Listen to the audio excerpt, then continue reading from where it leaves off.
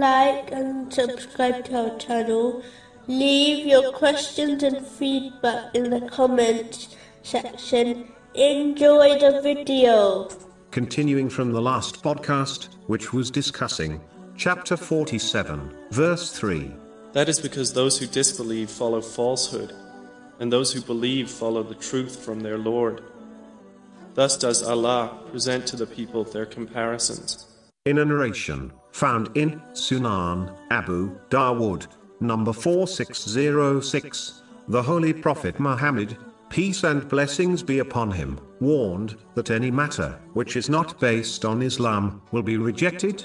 If Muslims desire lasting success in both worldly and religious matters, they must strictly adhere to the teachings of the Holy Quran and the traditions of the Holy Prophet Muhammad, peace and blessings be upon him, even though certain actions which are not directly taken from these two sources of guidance can still be considered a righteous deed.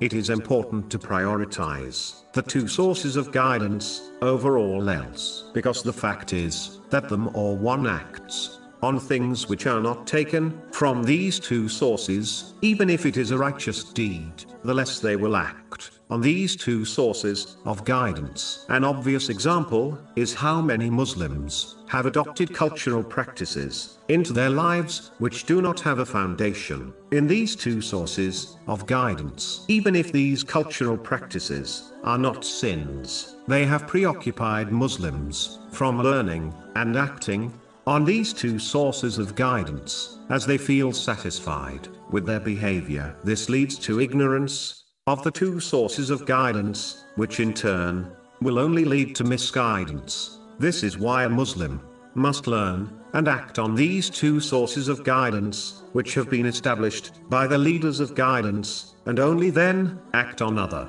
voluntary righteous deeds if they have the time and energy to do so.